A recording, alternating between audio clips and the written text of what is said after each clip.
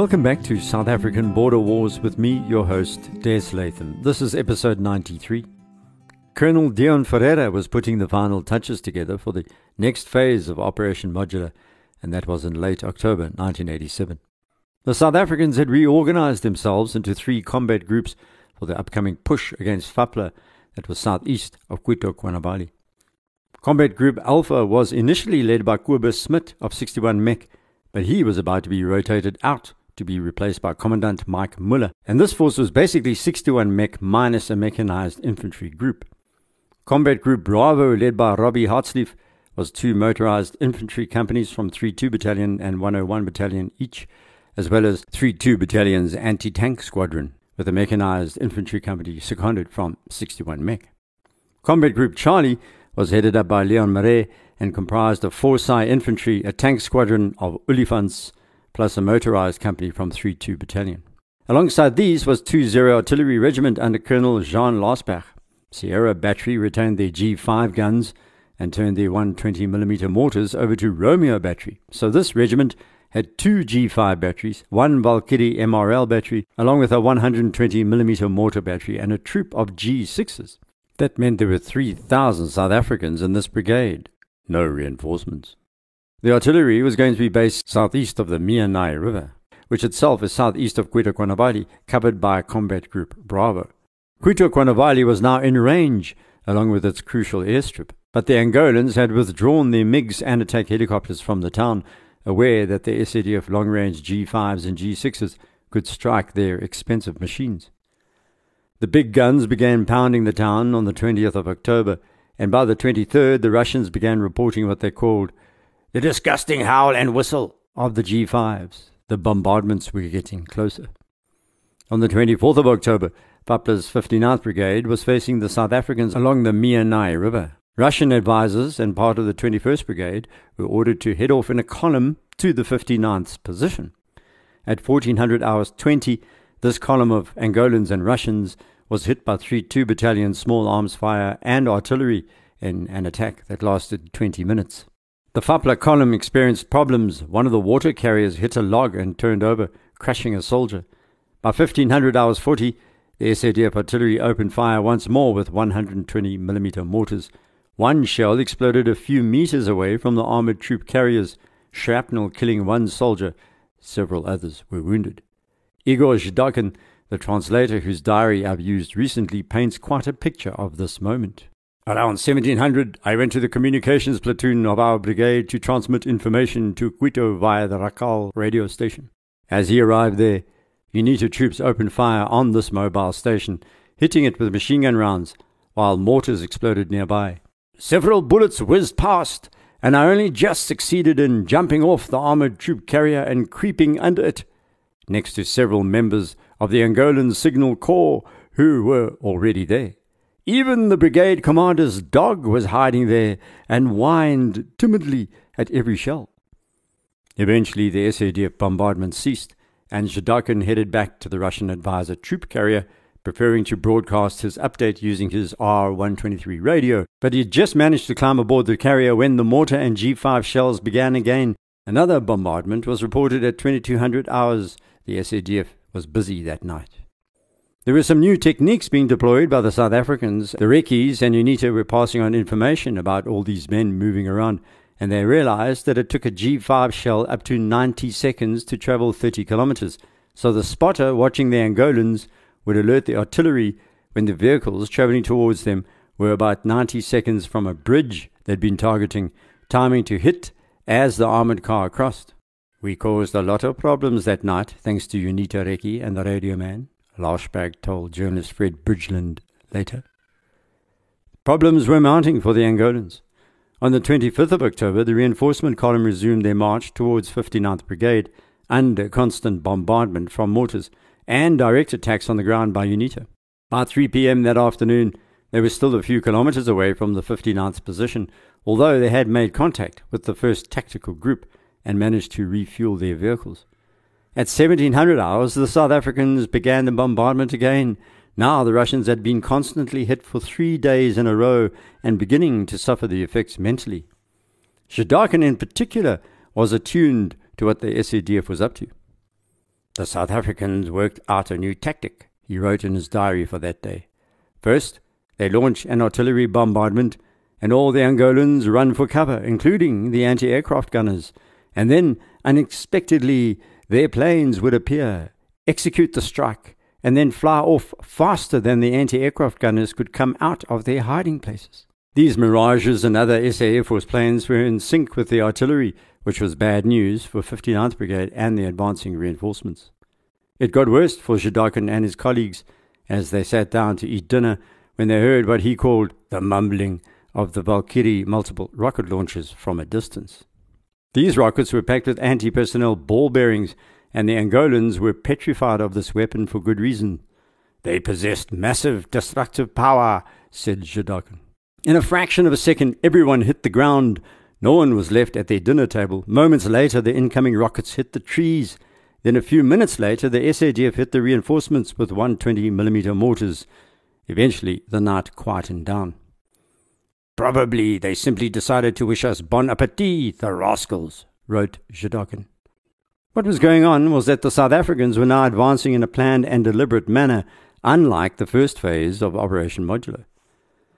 Colonel Ferreira based himself at the tactical HQ near Mavinga, leaving Roland de Vries back in Rundu to draw up the main plan for the assault on Cuito Cuanavali. After a day or so, de Vries and Colonel Fred Ulschich and Jean Larsberg flew to Mavinga to discuss this plan with UNITA's Jonas Savimbi. By now, FAPLA's forces were arrayed in an arc mainly to the southeast of Cuito Cuanavali. 16 Brigade was at the source of the Chambinga River, the furthest north of these brigades, while 66 Brigade was close to the main road bridge over the river. This was one of the key points that the SA Air Force had been hitting. It was the only route FAPLA brigades further south could use to escape.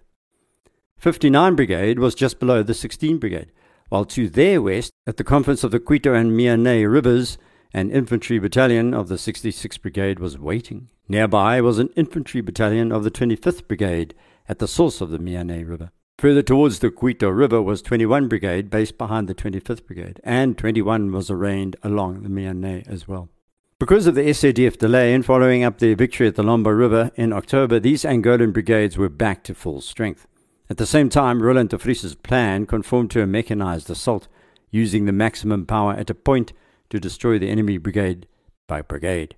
The idea was to keep the battlefield fluid, where superior mobility was the important factor. That would keep FAPLA on the hop and ensure that the SADF maintained the initiative. De Vries told me that he used an existing template, that of the 1942 Battle of Gazala during World War II. He copied the German plan, basically, using Erwin Rommel's blueprint. The German general defeated the British 8th Army, then occupied Tobruk, which, just by the way, was where my great-uncle was captured, along with around 40,000 South Africans. Rommel used a frontal attack on the British and the South African lines, but it was a ruse. The main part of his armoured force outflanked the 8th Army and then threatened their rear. The 8th Army retreated in disarray, leaving behind most of their tanks, which were destroyed. Exploiting the lines of least resistance and least expectation, a classic surprise move. The Angolans had grouped 16 Brigade in the north, where they expected the SADF to launch an attack. After all, virtually every single one of their previous operations had seen the South Africans outflank the brigades or town, heading past either to the east or the west, then swinging around to assault the defences from the north. That was because FAPLA's defences normally were set up to face south. But over the last few years, the Angolans had learnt their lesson. They now expected an attack from the north. Thus, the placement of 16 Brigade east-northeast of Cuito Cuanavali on the Chambinga River. Further west, on the road to Manong, FAPLA was secure in the knowledge that their reconnaissance flights would pick up any SADF attempt at cutting off the Manong-Cuito Cuanavali road long before any battle began. Combat Group Alpha, or 61 Mech minus a mechanized infantry company, would launch the first attack on 59 Brigade far to the south, but it was a ruse, while 4 Psi of Combat Group Charlie was designated as the main assault force in the north. They would outflank the Angolans' left flank north of the 16 Brigade and attack Cuito Cuanavali from there, and then the rear. Just to keep reinforcements away, Combat Group Bravo, comprised of 3-2 and 101 battalions, would assault 59 and 21 Brigade far to the south. As usual, it wasn't as simple as that. Waiting for orders was the enemy tank tactical group north of Chambinga, as well as 66 Brigades skulking almost 20 kilometers from them at a bridge over the Chambinga River as well. Part of the plan was to force 16 Brigade out of this area, then Alpha and Charlie groups would head straight west and seize the Chambinga Bridge between that river and the Hube River. This would leave 59 and 21 Brigades stranded east of Quito. Then they would be encircled and destroyed. Meanwhile, officers of these two brigades had their own plans, of course, a counterattack on the South Africans, particularly targeting the SADF artillery positions. Unlike previous operations, both armies knew by now where the other was. Pretoria, however, was banking on their mobility and quick action to overcome a larger, more powerful force. Vapla was banking on their superior air power and weight of numbers. The Russians and 59 Brigade weren't static. They began to push forward towards the South Africans on the 26th of October, but were caught by an extremely accurate artillery bombardment which killed 4 and wounded 22. It was only that night that 59th Brigade finally stopped and dug in expectantly. The day of the 27th of October dawned with the unceasing din of artillery fire. The SADF was shelling 59 Brigade virtually non-stop. Experiencing the full brunt of the bombardments, the Russians began composing songs after eating goat stew with potatoes for supper that night. "We found it so tasty we licked the whole pot," said Zhidakhin. By the 28th, the bombardment had intensified. Again on the 29th, this time the SADF artillery caused mayhem. "Last night the enemy hit the 59th Brigade with 148 shells," said Zhidakhin. He reported that an officer, a sergeant, and 4 soldiers had died. Dozens of others were missing. It was going to get a lot worse and quickly. At 6 a.m. on the 29th, the Russians were sitting close to their armoured vehicles, having breakfast, when they heard the SADF artillery firing once more. "Through habit, we cocked our ears to hear where the shot was flying." The air defence expert called Slava shouted, "Get down!" just as a massive explosion ripped through the parked vehicles, blowing men over. 120mm shells were landing amongst the Angolans and the Russians. Then reports began filtering in that the SADF was using chemical weapons. "The brigade commander was coughing blood," said Zhidakhin. "The wind was blowing nearby, and everyone was complaining of violent headaches and nausea." No one had gas masks. The SADF claims it never used chemical weapons. These Russians disagree, saying their advisors were sick from that day's bombing. The truth? Who knows? On the 30th of October, these barrages continued, with Vapla desperately trying to respond. "Our brigade's artillery reconnaissance simply can't locate this battery," said Zhidakhin. "The scouts have constant problems." Their radio signals were being jammed by the SADF. "A reluctance to do anything is evident," said a disgusted Zhidakhin. "And of course, fear of the South Africans, particularly after they used poison gas." Most of the troops apparently refused to move then unless they were sent gas masks, but they were ignored. Perhaps there was no gas, but these soldiers are willing to swear that there was some kind of gas attack over these 2 days. During the Truth Commission process in the early 1990s, however, it emerged that the apartheid government had been developing chemical weapons codenamed Project Coast. Project manager Neil Knubel admitted that chemical weapons were developed, but said these only came into production in 1988. We know that between 1987 and 1994, Arms Corps subsidiary Swartklip Products loaded CR powder into just under 12,000 hand grenades and rifle grenades, 81mm mortar bombs, and in over 1,300 G5 155mm shells. CR powder is a non-lethal chemical used in riot control products.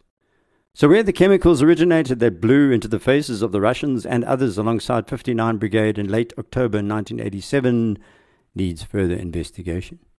It was now 30th of October, and the continuous SADF shelling and bombing suddenly stopped. "What can this mean?" the Russians were saying to each other. "Is the enemy devoted to stock-taking or room cleaning on the last day of the month?" Zhidakhin wrote in his diary that, "This quiet is not a good sign. I recall a film about the Great Patriotic War. There one of our soldiers tosses and turns on a plank bed in a dugout and finally says miserably, 'If they would only shoot, otherwise we can't sleep at all.'" Clearly the Russians were cracking jokes, but the tension was palpable on both sides. Everyone had got used to falling asleep with the sound of shells falling. The silence that pervaded was more frightening, more psychologically deafening. November the 1st, 1987 dawned. It was a bright day, and little did the Angolans know it was D-Day -8. The SADF planned to launch their major offensive on the 9th, but before then, there was more softening up and reconnaissance planned. FAPLA and the SADF exchanged bombardments that day, the BM-21 rockets shrieking eastwards, the G5s west. During one of these exchanges, a G5 high-explosive shell scored a direct hit on the Russian command post alongside 59 Brigade. When the dust cleared, FAPLA troops lay dead, but none of the Russians had been hit. As the group leader said later, "At that moment, we were reborn." He was ironic because the 1st of November was his birthday. He was 40. It was a miracle. That shell landed 30 meters away. The saplings and branches of the trees had been blown off, and most of the Russian advisors on the scene from now on had hearing loss of some sort. On the 3rd of November, SA Air Force raids began at 0500. 7 planes swooped in, hitting the brigade but causing little damage. Just after 1 p.m. that afternoon, 59 Brigade reconnaissance units stumbled on a forward UNITA base, managing to kill a number of the rebels, capturing their radios and some small arms. The SADF bombarded the 59th again overnight and through the next day, the 4th of November. The commander of the brigade's 3rd Battalion was seriously wounded, while about a dozen others were killed, including the officer of the Political Special Department. This was the man who monitored the fighting on behalf of the MPLA government, and now he himself was dead. On the 7th of November, the Angolans began to pick up movement around the source of the Lomba River to the south below the 59th Brigade, close to the Miane and Kolui rivers. The SADF's Combat Group Alpha was moving into position for their feint. FAPLA monitored this movement. During the day, there were 2 bombardments of Angolan 59th Brigade 1st Battalion, which was occupying the heights, and the Angolans began to believe what the SADF wanted them to, that any attack was likely to be directed at the 59th in the region of the Miane River, perhaps closer to Quito Quanavali, not to the north. By now, the SADF artillery fire was almost exclusively anti-personnel rounds instead of high explosive. These exploded in the air, spraying shrapnel for 300 meters about. A column then drove up to the 59th from the 25th Brigade, closer to the Quito River, bringing fresh food, which was welcomed by the Angolans. But the SADF spotted the vehicles and peppered them with shells. 2 men were killed, 7 wounded. As the bombardments continued, Colonel Ferreira constructed a large sand model of 16 brigades positioned on the Chambinga River, and the final preparations were made.